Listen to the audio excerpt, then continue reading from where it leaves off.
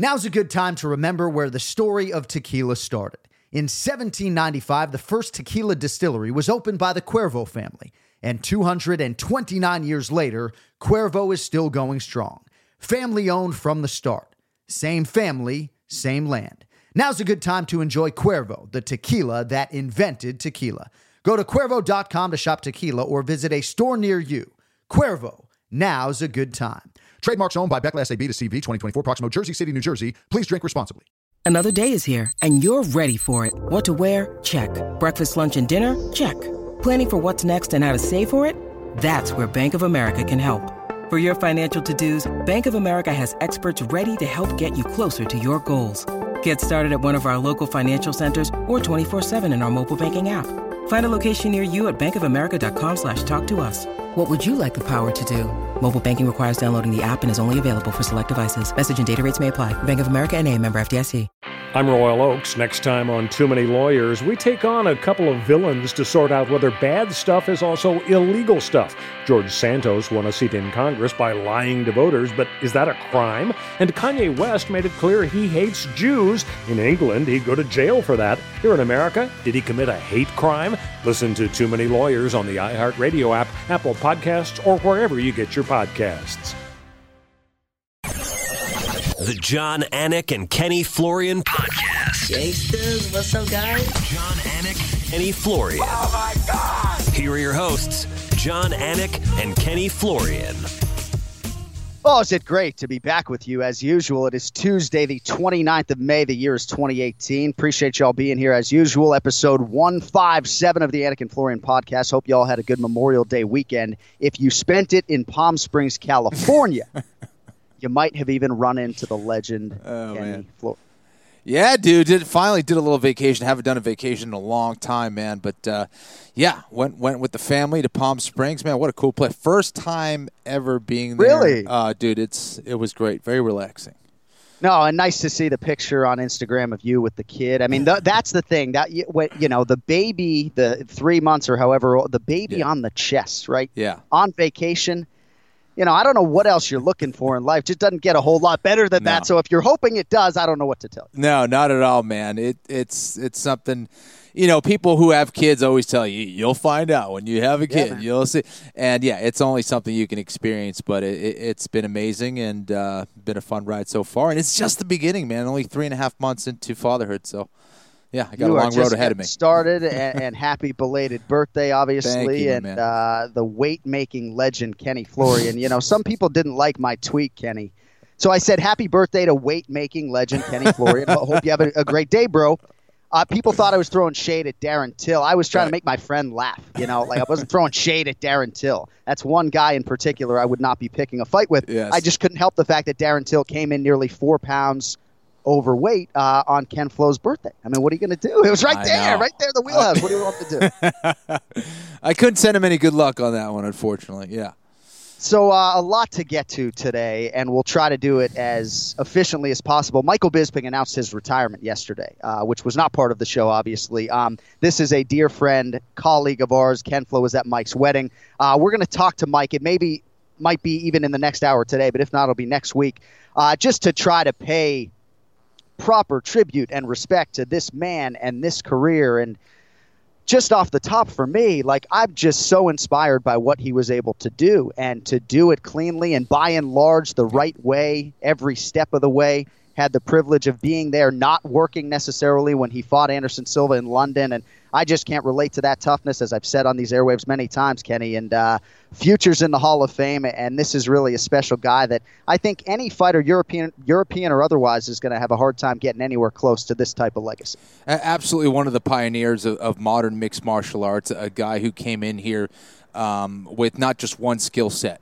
He was good at everything. He was a Ultimate Fighter champ. Representing the UK, where you just didn't have as many mixed martial arts fighters or as many opportunities to hone your craft over there like we did in the United States or in Brazil, for example. So sure. The fact that he was able to do that and do it so well at a high level, both at 205 pounds and 185 pounds, ultimately becoming the UFC middleweight champion, knocking out Luke Rockhold. Just a fantastic career. A fighter's fighter, a guy who proved his toughness time and time again. He earned it. He earned it, though. Nothing was ever handed to this guy, Michael Bisping, and there were times where I'm sure they could have, fast-tracked him here and there. Sure. He fought everybody, wanted to fight everybody, and he took every opportunity for a fight like it was a fight. There was no, Michael Bisping who was trying to be nice all the time. Right. He always kept it real, always kept it 100, man. And when you talk about the opportunities to fast-track him, it's a great point and something that probably not a lot of people retrospectively are talking about today, right? This guy was a huge star in the UK and really had a global influence in terms of the UFC's growth, in terms of what he was able to do in Europe, to talk the game, back it up, win big fights, do so in an entertaining way. And you're right, there were times where maybe you thought he'd get that promotional push into a title eliminator of sorts, had the Chael Sonnen fight that I certainly thought he won that could have resulted in him realizing a title fight a lot earlier than he did. But how about the fact that this guy capped this career with an undisputed UFC middleweight championship? I mean, I have to say it, right, at times to still believe it. And that result against Luke Rockhold, not a lot of people bet on him to do that night. And I think on days like this, it's like, man, how about everything he did? And, oh, yeah, he was the undisputed champ, too. So deal with it. Most wins in UFC history as well. Most main events. Broke a lot of records along the way. Defended that belt, by the way, against Dan Henderson, a guy who had one of the most brutal knockouts against him. Most guys are like, you know what? I want to avoid that guy like the plague. I'm good. Michael Bisping was chasing that fight against Dan Henderson in that rematch for a very long time. Finally got it. Got the win against him. Was able to defend his belt there against Hendo, the legend. So what an unbelievable career. And true to form, just to stick it to his American haters one last time, he retires on Memorial Day, right? All the journalists coming out of the pocket and working Memorial Day. No, of course, it was unintentional by Michael Bisping. I say that in jest. But, he really made people care on both sides. Yeah. And that resulted in him having a big fan base and a lot of big fights and big moments. And there will not be another Michael Bisping, so we wish him well, and broadcasting certainly gets a big one here. He's done a lot of work in broadcasting. Maybe he'll do even more of it now, maybe even call some fights. We'll see. But hopefully we'll hear from Michael Bisping later today. But a lot to discuss, Kenny, on this UFC Liverpool main event. Stephen Thompson, Darren Till, the weight miss that I referenced, the fight, the decision. UFC light heavyweight Dominic Rey is going to join us on the show today. He's in Hawaii actually celebrating the recent win over Jared Cannonier. You got Flo's picks coming up as well for FS1 UFC Fight Night. That is in Utica, New York this Friday night. Jimmy Rivera, Marlon Moraes in the main event there. So we got to get rolling. Might even get to some UFC 225 stuff later today. Card of the year, at least on paper for me. So let's get things going here with headlines. Headlines. It's time for headlines. I have some very urgent and important breaking news. Headlines. On the John Anik and Kenny Florian podcast. So can we quickly just acknowledge the city of Liverpool off the top? I mean, Kenny, you know this market. You're a longtime Liverpool FC supporter. It was great to see them finally get a UFC live event. I know you and I wish we were in the building. This is a crowd that really added to the atmosphere, and it wasn't just in the arena. It was all week long. Seemed like it was a special fight week for the UFC. Well, they were in two very important sporting events. One, the UEFA Cup final against Real Madrid. They were trying to get it done there. They weren't able to. But Darren Till was able to lift their spirits up a little bit, and the environment just looked sick, man. And when he came out, and the crowd, and the oohs, and the ahs, and the singing, what a location, man. The UFC has to go back there for sure.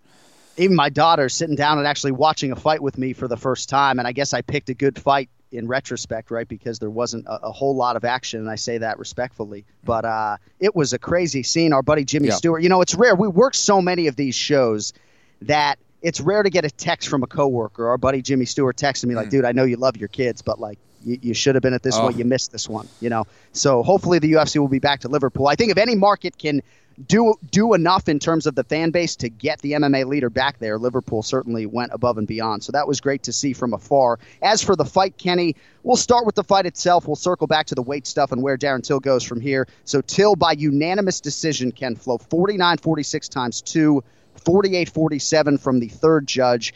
I think it's hard to make an argument for Darren Till winning 4 rounds in this fight. I know I am in the minority because, again, with a daughter on each shoulder, I did give the fight to Darren Till 3-2. I did not go back and watch it. Maybe I should have before the show. How did you see the main event, and ultimately how did you score? Yeah, I scored it 3-2 for Wonder Boy, actually. You could argue one of those rounds could have been scored for Wonder Boy as well. There's a few things. You know, the fact that Darren Till won this fight, I don't have a huge problem with it. There's been far worse decisions in MMA history. What people need to understand, and Anik, you know this better than anybody, watching it from the desk, watching it octagon side is very different than watching it on television. To the point where I'm sure at this point you probably watch it more on the monitors than you do in the octagon. Am I correct? Yes, 90% of the time. 90% of the time. And the reason why Mr. Anik probably does that is because you get each and every angle when you're watching it on the monitor. When you're watching it octagon side, you just can't see all those angles. If the fighters are off in a different angle in the octagon, if they have their backs to you and they throw a strike confidently and they keep trucking forward and the fans ooh and ah, it's going to seem like they landed that strike. It's going to be impressive in your mind. We don't have the luxury of watching each and every angle. We don't have the luxury of watching the replay if you're a judge or if you're watching an octagon side without a monitor. Right. So, exactly. And listen, and at the end of the day, what are we talking about here? This was an absolute chess match on the feet. Okay? Right. So you're looking at what was the difference? 1 strike, 2 strikes that determined a round? That's a very difficult thing to do. And both these guys, and rightfully so, gave so much respect to each other that if one was off balance, if one went forward when they shouldn't have, they were going to get knocked out. You have Stephen Wonderboy Thompson, quite possibly the best striker to ever compete inside the octagon. One of the fastest welterweights to ever compete inside the octagon, and you have a guy in Darren Till who's essentially like a light heavyweight in there, okay? I mean, he's huge. Yes, he had to be he's massive. Huge. He made Wonder Boy look tiny, okay? He was huge. I'm talking big toe to the top of his head. He's huge. Yeah, all right? I mean, dude, the mitts, bro, the hands. He's a big man. So both these guys had to be very careful. And Darren Till is no slouch either when it comes to speed. Yes, Wonderboy was the faster guy, but Till, for as big as he is, he's very fast and very dangerous. He's a potent striker, both of these guys. So they had to be very careful in their approach. Darren Till, being as big as he is, he's impressive to watch, and he's moving forward. He did a great job, even when he was getting hit, Anik, of not being fazed by anything. He didn't blink. He just kept coming forward. Yep. So all those shots that Wonderboy was throwing at him, it looked like it had little to no effect on Darren Till. So I think that played a factor in the judge's decision. People freaking out, this was a robbery, this and that. It wasn't a robbery. But in my opinion, if you're scoring that fight properly, you should have Wonderboy winning 3-2 at least. Right. And again, that's the majority opinion, and I respect it. And, you know, I didn't think it was controversial enough to wake up and watch it back. No. And maybe it's because largely I wasn't that entertained. And Kenny, for better or for worse, that is a part of this equation, right? For so many years in conversations, I'm always on the side of competition. Sure. Winning is what matters. I understand when these guys are chasing title fights, you have to manage risk. And given what's coming back the other way, Kenny, I respect and understand that. Yeah. But, you know, I think those who are criticizing Stephen Wonderboy Thompson and suggesting that he's fighting for points, I mean, there are pockets to this fight, the lack of urgency on both sides down the stretch, that are going to turn people off.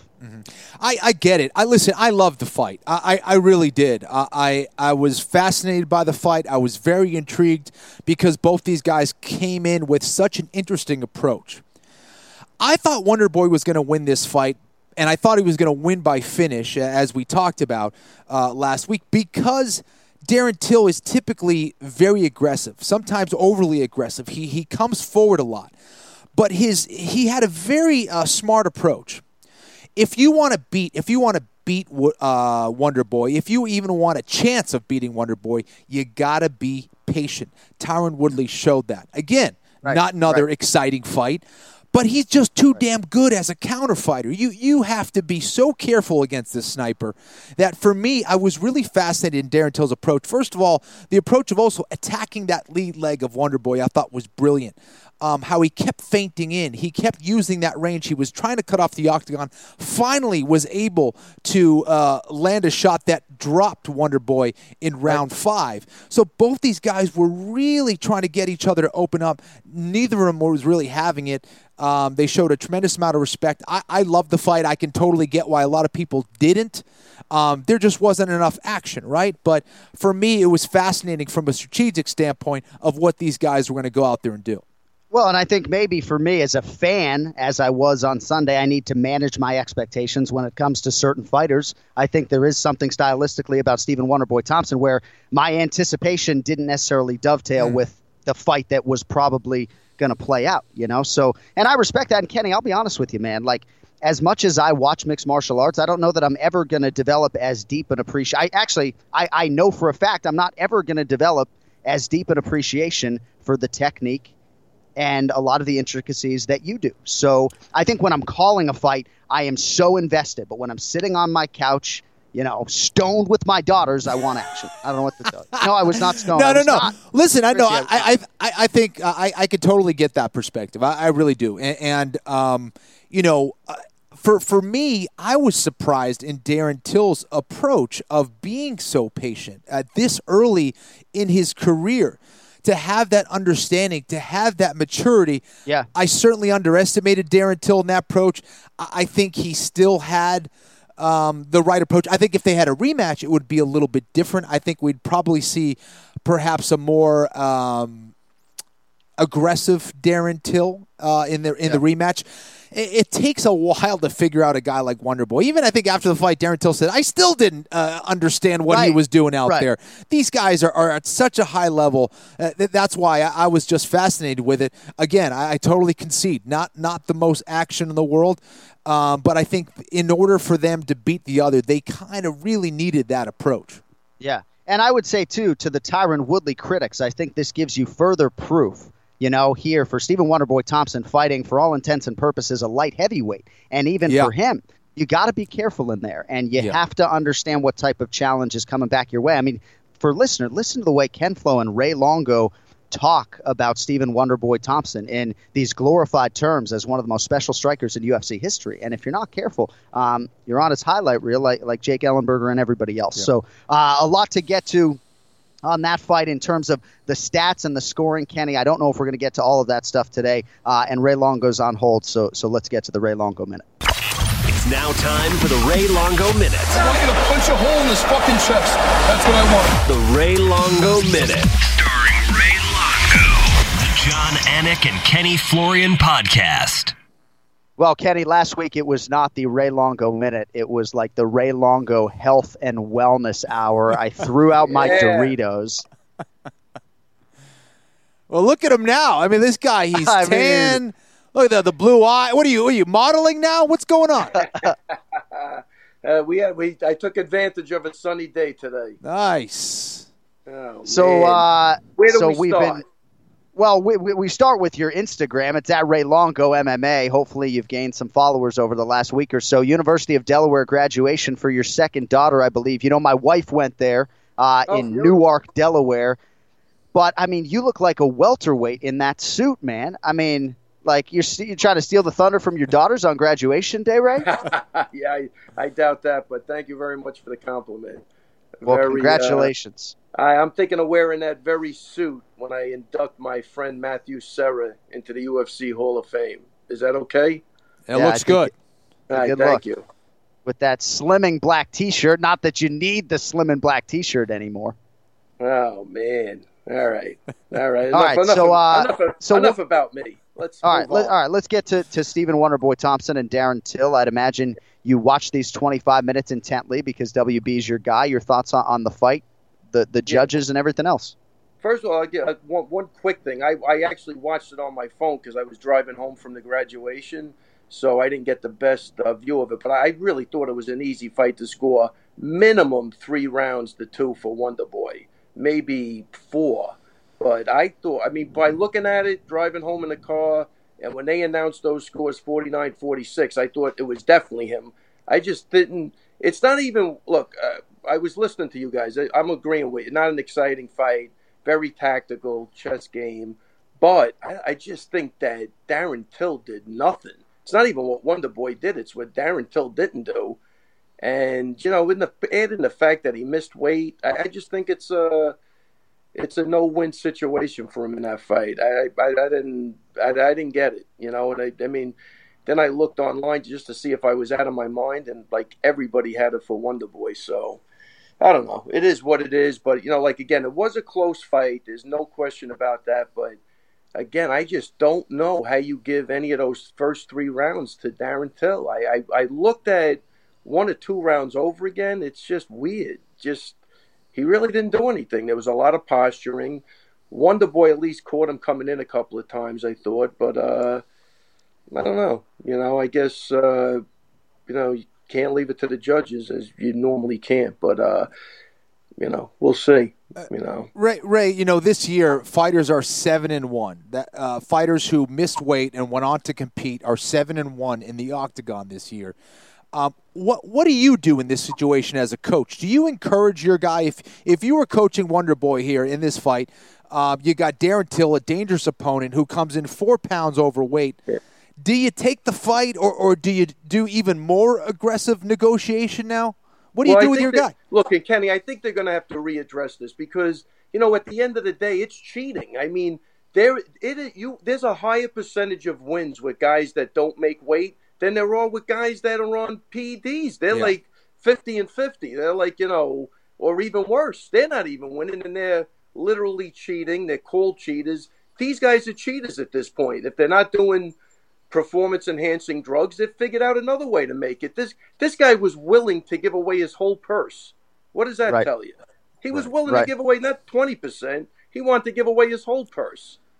You know, so they really have to, man, come up with something with this now, because this looks like a problem. Like you say, 7-1, and it was 6-0 going into that fight. It's just not right. And, you know, everybody's already forgotten about he hasn't made weight. He didn't make weight. They already moved past that. And imagine a year down the line, 2 years down, no one's going to remember it. All they're going to see is the W by his name and the L by Wonder Boy's name. That's the thing, you know? Kenny, it's not 2 years down the line. It's 2 days down the line. Exactly. It's actually 2 days. It's already People over. forget. Yep. Nobody mentions the weight at this point. They're going to have to come up with something, because it looks like, you know what, man, it's worth a couple of $1,000s here and there. I feel better. The win later on down the line is worth more than losing 30% of your purse, right? Without a doubt. So, you know, well, because somebody came up with a good point, was let them take 5 hours, but you're making the weight. We don't even care how long it takes, but you're going to make the weight. Yeah, and that might not be a bad idea. Well, and then obviously that gets into a potentially dangerous territory, but I think there's some merit to it, honestly, Ray, because for Stephen Wonderboy Thompson, right, this goes on the ledger as a welterweight loss. And we I don't know if you heard us talking about Darren Till's size, and perhaps you can say that's neither here nor there because he has made the weight more often than not, but this guy is massive, man. Like, it's not going to be easy for Darren Till to make 170 if he gets to a championship fight. Yeah, well, that's what they're going to have to worry about now, and we'll see what happens from here, you know, here on out. But, I mean, this was a big fight for that kid, and I think it's a red flag as to what's to come in the future. And even though we got the W, I mean, he really is acting like he did something tremendous. I mean, he really didn't do anything until the 5th round. So there's a couple of areas that I do think he's a talented guy, big, strong kid, and he's going to bring it. So I'm curious to see what happens with him in the future. But that fight, I really thought was an easy fight to score. And I would have scored that for Wonder Boy without a doubt, you know. But, like, again, it was close. And I think what made it intriguing is you had a power puncher against a sniper who's an accurate counter puncher. And at any given point, just like in the 5th round, something could happen. Yeah. And that's what kept us in there. If we didn't have that emotion involved, the fight I don't think would have been that good of a fight. But, and then again, you got Wonder Boy, the consummate nice guy, professional. Yep. I texted him after one of his interviews, like, hey, dude, you won the fight. Stop being a nice guy about it. I know you had to think you won the fight, but he's just such a good dude that then they start saying, it just gives people another avenue to go, well, even he said it was like running into right. And even during the fight, the fist bumping and the congratulatory thing. Yeah, I hate that myself as a fighter, but Wonder Boy is so nice. You're right. Yeah. I think that people were kind of waiting for him to, dude, it's a fight. Get out there. Win those rounds. Yeah, it was tough. I think his father gave him great advice. Are you hurt? No. Then let's do something. Right. I thought Ray did a great job with that, and let's pick it up and make a statement. But again, it was a chess match. He's a dangerous guy. I know he's got to be very strong, but I just thought Wonder Boy controlled the first 3 rounds. He had to believe he was winning at that point, and I can't see the other guy. I don't know. It could be me. And again, I looked at it on my phone, and then I might have saw one round on TV when I got home. But I thought it was, but not to the point of a robbery because there wasn't a lot going on. But Wonder Boy should have won that fight. If that fight's in Vegas, it's the complete opposite scores. I guarantee you, complete opposite scores. All right, before we let you go, and I know. Yeah. Sorry, man. No, I'll give you as much time as you want. I just want to get your thoughts on. I've already been accused of ranting and not letting you guys get in. So please take the floor. No, man, I'm captivated by everything out of your goddamn mouth. You know that. But I want to talk about John Vellante very quickly because I believe this has been back-to-back training camps for Vellante where he hasn't been able to use one of his primary training partners, Chris Weidman, all that often. I know he went to Cleveland to train with Stipe Miocic before the Francie Marbahoz fight, but he's got Sam Alvey this weekend. How do you manage that if you're John Vellante when you lose a guy like Weidman who you've counted on for the bulk of your 5-year UFC career? Well, I tell you, he definitely has guys over at Belmore. He's got some heavyweight boxers that he's working with. He worked with Stipe, obviously, which is always a confidence booster because, if you can hang with that monster, you can hang with anybody. But, Chris will be in his corner with him. And he was coming to the gym a couple of times, and Chris put him through the paces. So I think he could manage it. I don't think Alvey's the type of guy where, there's an urgency to get a lot of, it's going to matter. I think Sam Alvey is very good. But, it's not like it's a championship fight or a ranked number 4 guy. So I think he's going to be fine. He's definitely got people he could spar with at Belmore for the stand-up. And I'm assuming this fight is going to be all stand-up. Yeah. Big weekend for a couple former 2-division Ring of Combat champions. John Vellante, Julio Arce also in action, my man. All right, we'll let you go. Free bet for you on the way out. I will give you $50 if you can tell me correctly who wins the main event, Jimmy Rivera, Marlon Moraes this weekend. I'll send you $50. You get it right. Pick 'em fight according to Las Vegas. Don't even have to pick how. Just tell me who wins because we got to go. Marlon Moraes, second round. Boom. All right, Marlon Moraes, round 2. You get it right. $50 is yours from the Anik and Florian podcast. We love you, buddy. Sorry, we're a little log jammed today. We'll talk to you in 5 days, okay? All right, great seeing you guys. Thanks, Ray. Take it easy. The Ray Longo Minute every week here on the Anik and Florian podcast. So, to Longo's point, Kenny, we didn't even lead the show with the weight discussion, and I will just say this. My tolerance for this in high-profile fights is wearing very thin. And I know Dominic Cruz and others have suggested that this is cheating.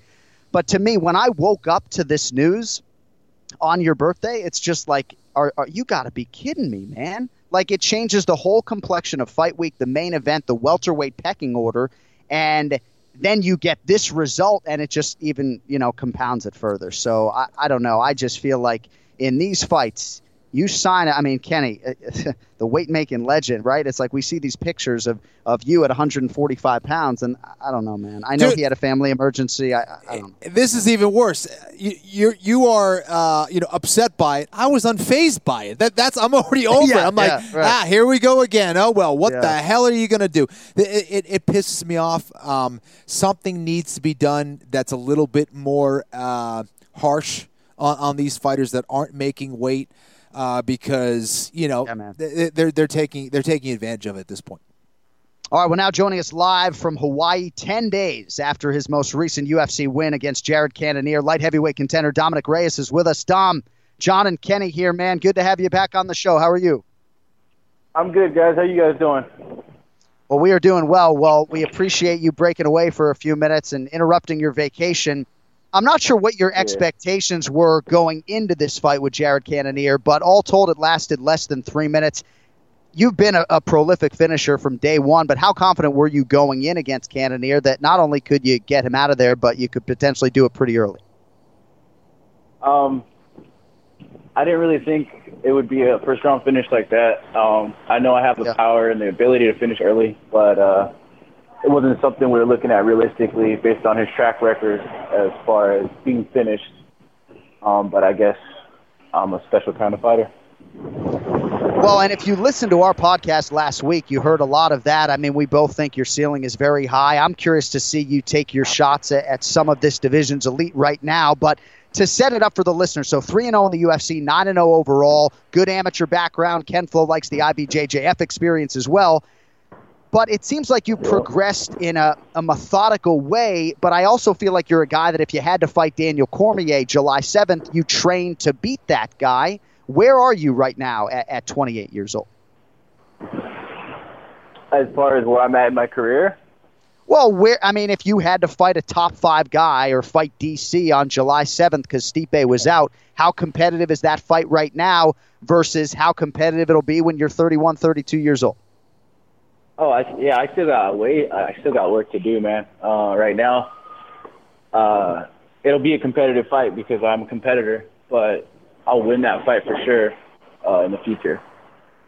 I could win it now, I think, but you don't know until you get there. I like to rise to the occasion, and I push to the next limit constantly in my career. So whatever the next step is for me, that's what I'm ready for. Dominic, I still have a ways to go. I think that makes a whole lot of sense, man. Again, you don't have, 20 fights yet. You still only have 9 fights. So I really like that approach. I think that will definitely benefit you. But who do you fight now? Because Cannonier is a highly respected fighter in that weight class. What do you think is a realistic fight for you and a fight that makes sense moving forward? Man, I don't even know. I call that Jordan Johnson. That fight makes sense to me because it's we're both 9-0. That would be for 10-0. That's the fight that makes the most sense to me at the moment. But pretty much anyone like top 9 and up, I think I could have a competitive fight with, make it fun for the fans. But right now, there's a lot of variables at this point. We won that last fight in impressive fashion. There's some logistical things we have to take care of, and I just got to enjoy this vacation first. Go ahead, John. No, I was just going to say we'll let you get back to the vacation in a minute. I just wanted to follow up on that because it sounds like you're taking a patient approach, and I know you've had a lot of good supporters, Joe Stevenson, parental support, but it sounds like you're in the right mindset where other guys are sort of trying to race to the payday or the finish line. Flo, all you can. Yeah, I got 5-6 more years left of this. I want to do it right. I don't want to just come in and be a flash in the pan. I want to build myself correctly and take the right fights at the right time and enjoy it, When you're constantly fighting, you're fighting guys that you probably shouldn't be fighting. It's a lot more stressful than it should be. You have a great guy and a great coach who's been there and done that in Joe Stevenson. How has he helped you in your career up to this point, Dominic? Oh, he's been a great mentor for me, helping me avoid the pitfalls that he made in his career. And also, he's a good person. Joe's a great guy. And having that energy around is tremendous, and as well as that experience. Dominic Reyes with us here on the Anik and Florian podcast. So when you look at the rest of 2018, once, twice, how soon might we see you back in the octagon? I'd like to fight 2 more times, once in December and once in between. Get some more finishes, excite the fans. Just being a light heavyweight's fun, man. Like anything could happen at any second. Well, and I think what's other divisions. I think what's so exciting is just your ability to mix it up, the frame you have for the division. I just think when people watch you fight, they can sort of hang on to you a little bit and say, you know what, when I look at this 205-pound division and some of the older generation, if you will, some of the guys that have been entrenched in that division, I think the young blood is very exciting in what has long been the UFC's glamour division. All right, well, let's go on this. So We mentioned Joe Stevenson. I know you probably know he fought my guy Ken Flo back in 2008. Yep. I mean, has that fight ever come up, Dom, or what? Every once in a while, he'll talk about things he learned from the fight when he's teaching and showing us things. He's like, "Oh, when I fought Kenny, this happened like this." So yeah, it has. Well, congrats, man, on an outstanding win. You know, you've certainly got fans in us. We wish you all the best. I know you're getting on that Joe Rogan experience, too. It's only a matter of time. So thanks for the time today, and we will talk to you soon, man. Enjoy the rest of your vacation. All right, thank you, guys. Have a good day. All right, Dominic Reyes there with us. So it was November 15th, 2008. Kenny hates when I do this. November 15th, 2008, UFC 91. This was one of the greatest nights of my life, right? I'm telling you it was, right? It was one of the first shows we did. It was MMA Live at UFC 91, and our man Ken Flo was fighting in the co-main event with a 5-fight winning streak in tow. Basically, if he beats Joe Stevenson, he's getting a championship fight, which later materialized against BJ Penn. And we didn't have to wait for a second round on this Lesnar-Couture card, right? Ken Flo wanted to get us right to Brock Lesnar and Randy Couture. About 4 minutes in, Joe Stevenson, rear naked choke. We're partying at Tao. Asian women, no tops. One of the greatest nights of my life. Sorry, it was. Oh, man, you're killing me, dude. What do you got, though? It's all true, though. It is all true. I mean, it's a great night, right? Like, when you look back on your career, you had a lot of big wins. Yeah. I think the totality of that night and that win and what it meant, I mean, that's got to be one or two, right? Wasn't that one of the greatest wins of your career? It was real fun, yeah. All right, he's not going to start ranking his wins right now. So, in terms of Darren Till, his next fight is not going to be for the UFC Welterweight Championship. We have an interim championship fight happening 12 days from now in Chicago. You also have Tyron Woodley as the current champion who will likely fight the winner of that fight. So, a little bit of a logjam there to begin with. But this is going to be viewed as a welterweight win, even though he missed weight. And for Stephen Wonderboy Thompson, this is going to be something that he has to build his way back from. And I know you sort of made that underlying point with Ray Longo. So for Darren Till, Dana says his next fight's probably going to be in Las Vegas. I mean, what do you think is next for the gorilla Darren Till? Well, you know, I'd like to see him against another grappler. I think a fight like a Kamaru Usman makes a whole lot of sense. If you want to put him in there against a well-rounded guy like a Santiago Ponzinibbio, there's Gunnar Nelson out there if you want him to match up against another good grappler in that division. I think those are all fights that make a whole lot of sense. I know he was going back and forth with Gunny, that they were going to fight. Same with Kamaru Usman. There's Masvidal, I believe, who is looking for a fight still. Yeah. So all those fights make a heck of a lot of sense. And, yeah, it's unfortunate that, you know, that headline of not making weight by 4 pounds is going to get buried over time. You know, with each week that passes, people just forget about it. And again, all we see is the W. You don't really see all the things that happen around that fight as you get further away from that event. So it's unfortunate. Is Darren Till still a great fighter? Was I impressed? Absolutely. It was just unfortunate the way that it went down. But I think we have a much smarter Darren Till than we originally knew. And I think he has a lot of potential, man, as far as being a huge superstar in this sport. Yeah, I think he's got superstar qualities, no doubt about it. And maybe middleweight is the division for him. I felt like I was looking at a 185-pound fighter, but we'll see if he makes some changes for his next fight, which will be a big one. But speaking of big ones, now joining us, the former UFC middleweight champion, one of the greatest to ever do it. The news broke on his podcast, Believe You Me, Michael Bisping officially announcing his retirement. And the great Michael Bisping now joins us. And, Mike, we are so thrilled to have you for even just 5 minutes today. But, dude, the outpouring of love from the MMA community after you announced this news on your podcast has been a sight to behold. And I'm not sure 10 years ago you thought that it would go this way when you retired. We just wanted to say off the top, you deserve every goddamn tweet sent your way, and we're very happy that it went down like this. Hey, what's up, guys? First of all, yeah, you're absolutely right. I mean, it was kind of crazy. Yeah, the messages, the support, it's just been insane. It really has. And I'm just truly, honestly blown away by everything. Yeah, it's weird, you know. I retire and then finally you get all this love and positivity, and I'm really touched. I'm really blown away. It's incredible. Lost for words, which isn't often. that you'll hear me say that, as I'm sure you know. But yeah, definitely lost for words. And I want to take this opportunity to thank everybody. My wife, first and foremost. She was always in my corner, always believed in me right from day one. If it wasn't for her, we wouldn't be having this conversation right now, and that's a fact. My parents, my dad always supported me above everything. Drove me all over the country as a child. Been to every single one of my professional fights. My dad, everyone in the UK, all my friends. And of course, I've got to give a special mention to my coaches, Jason Perillo, Brady Fink, Darren Morris. And there's a few other people over the years as well. They know who they are. But yeah, since I said it yesterday on my podcast, I am blown away. I'm touched. I'm lost for words. And thank you to everybody that said the nice comments. Well, it's hard to follow your career and not have respect for you, man. You've done some amazing things in and out of the octagon. I know you've been thinking about this decision for a very long time. I know it wasn't an easy thing for you.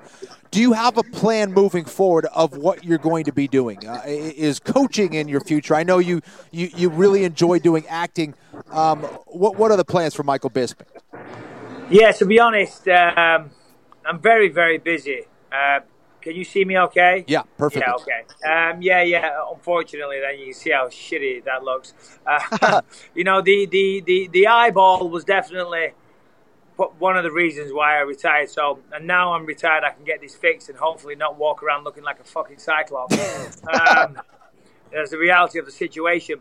Tons of things going on outside of the octagon that I'm very excited about. I'm involved with a company called Playline. I'm out here in Connecticut right now. Attending some big meetings. I'm involved with a company called Timmy Coin. I've got UFC gyms. And of course, I do a lot of acting as well. The acting is where I'm putting a lot of my energy. Got a couple of big movies coming out next year. Got a movie coming out soon called Triple Threat. So, I'm doing well in that side of things. Fighting has been an amazing platform for me. I am a fighter at heart. That's what I do. That's what I love to do. That's who I am. That's my identity. And I still, just saying it makes me sad, Dana just called me before and he said, is this true, what I'm hearing? And I was like, I almost wanted to go back on it, and try and dig myself out of that tunnel, you know what I mean? Right. I'm like, well, I don't know, maybe. I'll miss it. I truly will. I have achieved much more than I ever possibly dreamed of through mixed martial arts. I've made some amazing friends, some incredible friendships. I've changed as a person. I've grown as a person. I've fought all over the world. I've given my family a good life, which is why I did this.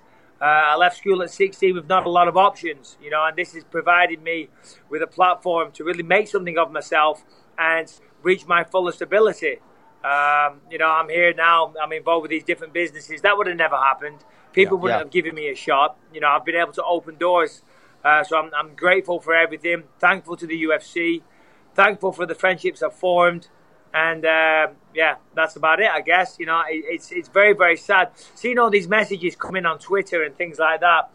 Yeah, it was really sad. I was sat at the bar yesterday just having a quiet beer by myself, and I could have almost shed a tear, honestly. So, And who knows, maybe there'll be a tear or two along the way yet. But it's still very raw, so to speak. But, it's sad. It's sad. You've just made such a profound impact. My twin brother couldn't give a rip about mixed martial arts and called me right away. I mean, you really have just had such an influence, I think, on a lot of UFC fans and American UFC fans, too, a lot of whom maybe not unlike you hating me early, right? They didn't like you, and they really grew to love you and respect you because you did it cleanly.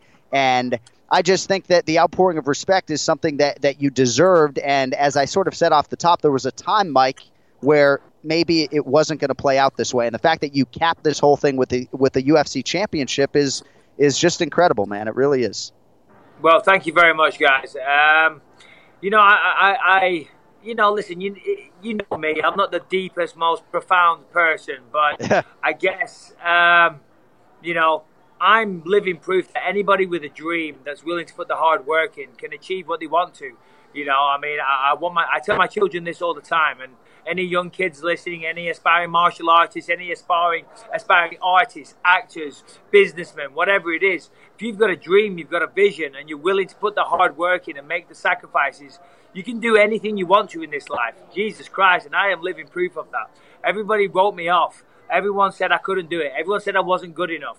I started doing this when MMA in England, people hadn't even heard of it, you know, but I had a dream, I had a vision, and, you know, I made the most of it. So, listen, if I can do it, anyone can do it in their chosen field. So, you know, dream bigger, ladies and gentlemen. That's what I did. I always had my goals, my eyes set on this target, and I achieved it. So, yeah. You had the opportunity to sit next to me on the desk. I mean, hey, listen, that is the highlight of my life, of my career, Kenny. Sitting, talking to you, and just, you know, getting fashion tips, hearing, you know, just soaking in the greatness. It's amazing.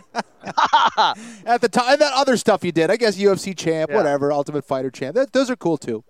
Yeah, not bad. Well, total inspiration, man. I know Hollywood is calling, but as I've said to you privately, I hope to see you to my right calling fights at some point in time, man. I'd put you up against any TV analyst we have, and you know that. We look forward to your UFC Hall of Fame induction whenever that goes down. Michael Bisping, congratulations to you, to the family, and hopefully you guys can take some time to enjoy this decision because you deserve it. Thanks, guys. I really appreciate it. Keep up the good work on the podcast. And once again, just want to say, you know, thank you to everyone that supported me along the way, everyone in the UK and around the world that supported me. If it wasn't for that support, you know, again, I wouldn't have achieved half of what I have done. So thank you to everybody. It's bittersweet. Thanks for all the kind messages. And thanks to my wife, children. Love you all. And, yeah, it's a sad day for me, but it's a necessary day. It's well-deserved, man. Congratulations, and safe travels out there. Hope to see you soon, dude. Cheers, guys. Keep it up. All the best. Thank you, buddy. All right, there he is, Michael Bisping, future UFC Hall of Famer, with us here on the Anik and Florian podcast. And at one point, we're going to trot out the audio, too, of him telling me, Kenny, on his podcast how much he hated me and that he wanted to fight me 10 years ago. No, I'm serious. I'm telling you. No, we talked about it on this show in the past, but when he had me on his podcast, he said, full disclosure, I wanted to fight you. I told my wife I was going to fight you if I saw you in person. So I'll get with Ben Wasorek. We'll trot out that audio. That's awesome. During one of these slower weeks going forward. But we were talking about Darren Till, big picture, Kenny, and this whole sort of weight missing epidemic and everything that has happened with these high-profile fights during fight week. Is there any conclusion to be drawn as to why it seems, and I don't even know if there's data to back it up, that it seems to me like it's happening in the main events and the co-main events and the high-profile fights that everybody's paying attention to? It's tough to say, man. Honestly, you know, there really is no excuse. Do the guys in the main event have more media obligations and things to do, you know, above and beyond just kind of showing up on fight night? Yes, absolutely. They have to do a little bit more than everybody else. But still, there is no plausible excuse for missing weight like this. You are a professional fighter. It's been determined what weight class you're in probably years ago. You signed the contract to fight at 170 pounds. What the hell is going on? I think that the UFC needs to get together and figure this out and figure out something where they have some kind of punishment that's a little bit more harsh than what they're doing right now. And it's tough because we want to see these fights. Realistically, what you do is you go, you know what? The fight is over. You're not going to fight, period. You're not going to get paid for what you just did. You worked your ass off for this camp. The fight's not happening. The problem is everyone's upset about that, right? We want to see these fights. But how do we move forward and see these fights and have the appropriate punishment at the same time? Do we have a fight where it's an automatic no contest? I don't know if that's the answer either. I just don't know how to really go about this. It's going to take a little bit of, you know, putting several heads together and coming up with a good solution for everybody. Well, and it seems like there are a lot of people out there that feel like they're all knowing when something like this happens, right? They say, oh, it's only 3 pounds. What's the big deal? Yeah. And then the other side of it is that it's cheating. So I'm not going to sit here and try to quantify what type of advantage this was or wasn't for Darren Till. He still had to reweigh at 188 pounds. All I'm telling you, as a non-fighter, is that he looked fucking huge compared to the guy who was fighting. Okay? He looked massive. He looked massive. And you know what else didn't help? The fact that Darren Till was out there and he told someone that he had like 40 pounds plus to lose. Something ridiculous. Right. Recently, in an interview. What are you doing? What is going on? If that is truly the case, what the hell are you doing in the offseason? You're a 170-pounder. Right. Anyways. Right. So real quick, Kenny, as far as the scoring is concerned, I think the big issue is the 4-1 for Darren Till from two judges, right? And you sort of mentioned the judges and the influence of the crowd and the atmosphere, and I'm trying not to like belabor the hell out of this, right? But would it be so hard to have the judges with fontless monitors with noise-canceling headphones like in a back room somewhere? I mean, they should not be privy. I don't know why they need sound. Tell me why they need sound. We've been talking about this forever, man. We've been talking about this forever. They need to be isolated. They need some kind of like booth that they're in. You can keep the same location. Get a monitor. Take the sound away. Absolutely, because those are all things that are going to influence the judges, and maybe giving them all the angles. Then it gets tricky. Well, what angle should they have out there while they're watching? But regardless, I think taking the sound away. And I really think the monitor will help. Watching it on television, as we've talked about, just gives you a completely different perspective. And, of course, the number one reason why we watch the monitors is because we're trying to articulate what is happening to the viewers that are getting that angle at that time. So, I mean, and I've talked to Joe, and you and I talked about this. You have the greatest seat in the house, and yet you're watching a little monitor in front of you, right? Like, I'll tell you, the only time I really cheat it is when it's the heavyweights, because when Francis Ngannou, is fighting Alistair Overeem in Detroit, Michigan, and I'm sitting that close, you know what? Like, I don't know how long I'm going to do this. I hope for a long time, but might be the last time I get to see this. I think I need to watch Francis Ngannou and see the knockout in real time. Yeah. So I also prepared all the significant strike stuff for today, but we're not going to have time to get into all of that. But we will get into all of that over the next few weeks, just in terms of what qualifies as a significant strike. Some stuff on unofficial. Well, I know, and I know you're so glad we're not doing it today, but just in terms of like the unofficial stats, I just like the fight metric guys have told like an unofficial stat. They're trying to get it right 80 to 85% of the time, and judges judge, stats measure is sort of the thesis statement. So there's a greater conversation about people getting real bogged down with stats. I don't even offer a stat on the broadcast without saying that it's unofficial, okay? But we can't get into all of that today. We're just going to have to do it next week, because it is time to transition to UFC Fight Night. Rivera versus Moraes. Let's get to the main event challenge. It's the main event challenge.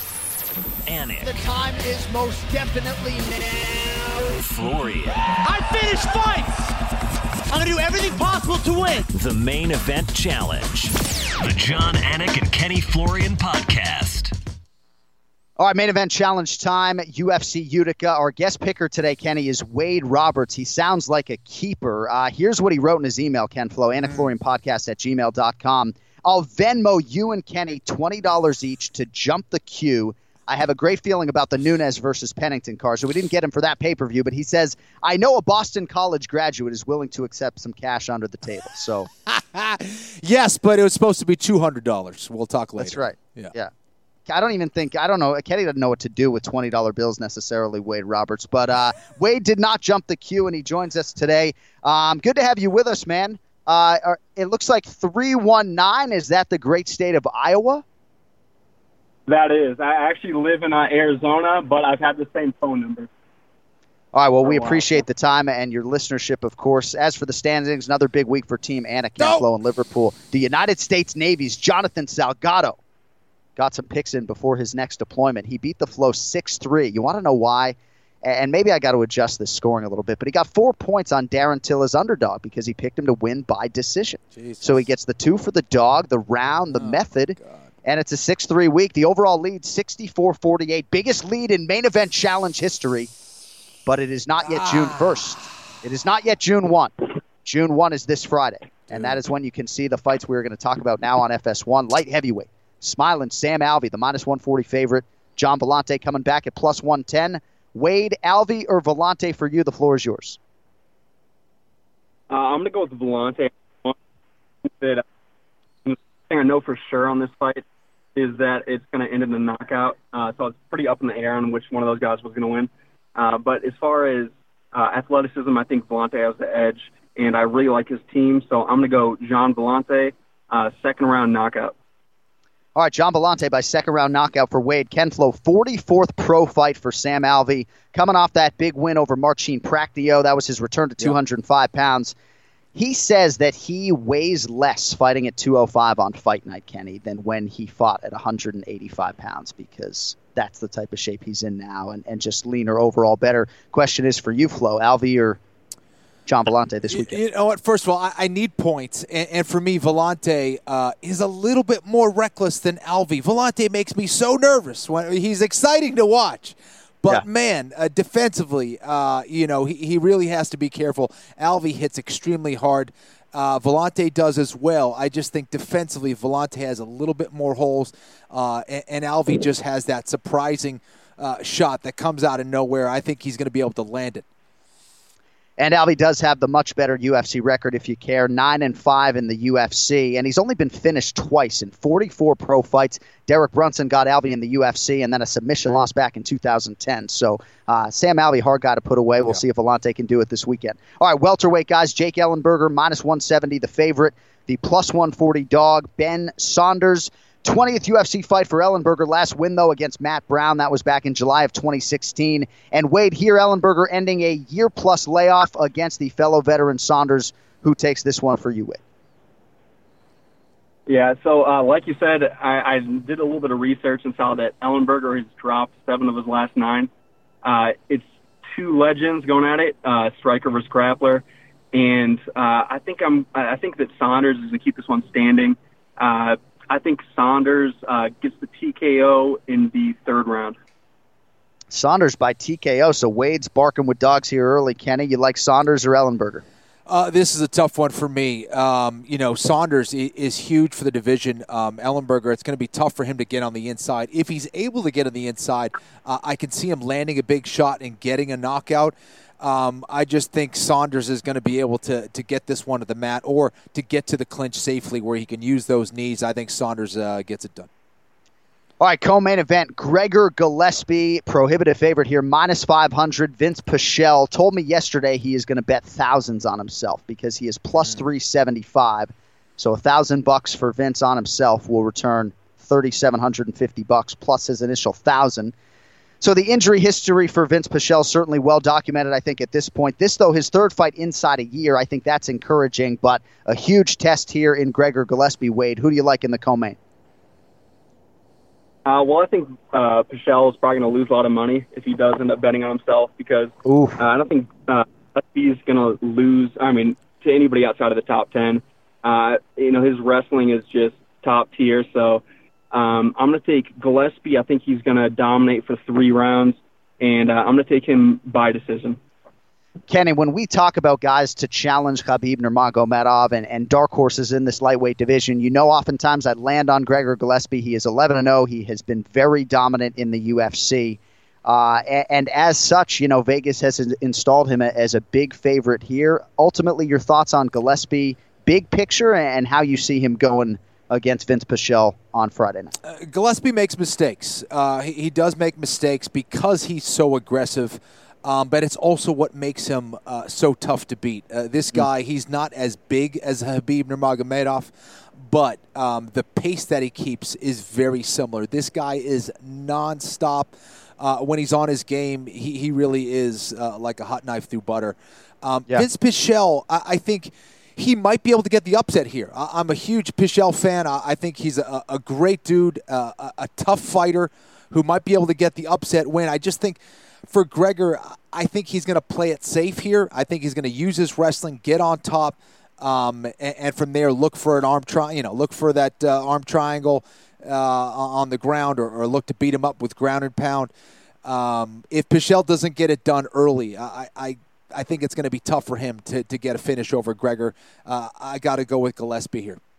Yeah, Gillespie's an interesting guy, too. Really avid fisherman. I think he might be a better fisherman than he even is a fighter. And it's always interesting for me. I talked to all of these guys on Memorial Day Monday, getting ready for Fight Week this weekend. And you talk to a guy like Bilal Muhammad, who is training through Ramadan right now and wants to fight 6 times a year. And Gillespie is 11-0 on the brink of the rankings. And, he's like, after this fight, he wants to go on a couple fishing trips. And I respect that a lot and the balance that he has struck. But some of these guys are just so obsessed on that belt and fighting as often as, like, Bilal Muhammad wants to fight 6 times this year. I mean, so different strokes for different folks. But when Gillespie is on, Kenny, as you put it, certainly a knife through butter. All right, main event, title eliminator, I guess, of sorts. 135 pounds, Jimmy Rivera with that 20-fight winning streak in tow, taking on the fellow 135-pound contender, Marlon Moraes. So there's some heat here between these two. That's something that we like, I think, going in. Vegas having a hard time picking a favorite, as we mentioned, minus 115 on both sides. That is at least how we sit here Tuesday night, Wade. So who are you going with in the main event, Jimmy Rivera or Marlon Moraes? Yeah, I'm really surprised that this is a pick'em. I know that when it opened up, Moraes was the favorite. Rivera was the favorite. I see Jimmy Rivera winning this one. I think he's in that same top tier with the Dillashaws and the Cruzes and the Garbrandts, and I think he's just going to outpoint him. He's not really a huge finisher, so I'm thinking that Jimmy Rivera pulls this one off, goes and wins a decision, and then gets his title shot. All right, Jimmy Rivera by decision for Wade. Kenny, Rivera, Moraes, who will it be? I'm going to go with Marlon Moraes. I think he gets a knockout around round 3. I think he's just a little bit more dynamic than Rivera. I could absolutely see Rivera getting a decision win. I think his wrestling, that aspect is something where he's definitely going to have the advantage over Moraes. I think he knows how to get in and get out and be safe. But I think Moraes has a tendency of drawing you out, of feinting a lot, and being able to counter and take advantage of those feints. I think Moraes will get it done here. And they paid Marlon Moraes. He was one of the more heralded free agent signings for the UFC over the last several years. Came on in 2017. They threw him right to the Wolves. Lost that split decision to Rafael Assunção, but got the better of John Dodson on points. And then, of course, the knockout recently against Aljamain Sterling, setting him up for a big main event here against Jimmy Rivera. You can see it Friday night on FS1. All right, very quickly here, Wade, because Ken Flo needs points. We're doing quick picks, fellas. I know you got places to be. Quickly here, guys, on the main card at heavyweight, Walt Harris, minus 340. Daniel Spitz coming off his first UFC win over Anthony Hamilton, coming back at plus 260. Wade, who do you like at heavyweight, Harris or Spitz? I like Walt Harris in that one. Walt Harris, of course, Harris's last fight, Kenny, you remember that controversial head kick at the end of it. He's on a DQ loss because of it to Mark Godbeer. You think Harris rallies here and gets a W? Yeah, I think Harris gets it done. I like this matchup for him. All right, main card matchup next in the featherweight division. Tiger Schulman product, Julio Arce. He's won 6 in a row. Favored here against Daniel Tamer. Tamer plus 140. Julio Arce minus 170. Wade, who do you like? I'm taking Julio Arce in that one. Arce for Wade. Kenny, Arce versus Daniel Tamer. Arce as well. Arce for the flow. Daniel Tamer's brother David also on this fight card against Nick Lentz. Finally, big fight for the flyweight women flow. Number 2 versus number 3 in the world. Sajara Eubanks, minus 155 for her UFC debut. Lauren Murphy, slight dog at plus 125. Wade Roberts, who will it be? I'm taking Sajara Eubanks. I think that she should be the champion right now. She probably still lose to Valentina, but I'm taking Sajara on this one. Yep. Eubanks for Wade. Kenny, you going the same way or what? Yeah, I think Eubanks just has a little bit too much nasty for Lauren Murphy. Yeah. All right, good stuff. 6 picks from the flow and Wade Roberts. Wade, thank you for listening, buddy. Thank you for the time. Yep, thanks for having me. All right. Utica, Friday night. Quick turn for the UFC. Sunday night show, Friday night show. Before we go, Ken Flo, the city that God forgot. Utica, New York. That's one of the nicknames, the city that God forgot. Why is that? I got to do some research, but I will open the broadcast on FS1. Well, no, I mean, I don't know that. The city that God forgot. But I think that's bad, right? What I can glean, though, is that it's sort of affectionate to the people at this point in time, so they don't feel like they were abandoned by God necessarily. But the plan as of now is to open the broadcast on FS1 by saying something to, we are in the city that God forgot tonight. Man. We'll see. All right, so may Rocky BJJ probably happy to have one of the head instructors back after the Palm Springs vacation. Jason Hunt not invited to Palm Springs. What's going on at May Rocky BJJ? He was on another trip. Trip. So you're both leaving? Yeah. Oh, yeah. Absolutely. Would have been a good week to rob the place. I know. I'm telling you. Don't rob a jiu-jitsu place. You're in trouble. Yeah, There's no money there anyway. There's no money there anyway, and you might get your arm broke. But no. I am going there right now after this. Wow. We got the World Championships for the IBJJF, so a very important week. We'll have a lot of visitors in there. I got the no-gi class that I'm teaching in about 45 minutes. And all right, we'll let you go. Yeah, man. Thank you very much, dude. Good to be back. Good stuff this week. Janko, great get with Michael Bisping today. Thank you to our other guests as well, Dominic Reyes, Ray Longo. Friday night, FS1 UFC Fight Night, Rivera versus Moraes. And then we'll be back with a fresh episode for you of the Anik and Florian podcast about 5 days later. And we will look ahead to the monster that is UFC 225, Whitaker versus Romero 2, Chicago, Illinois, 12 days from right now.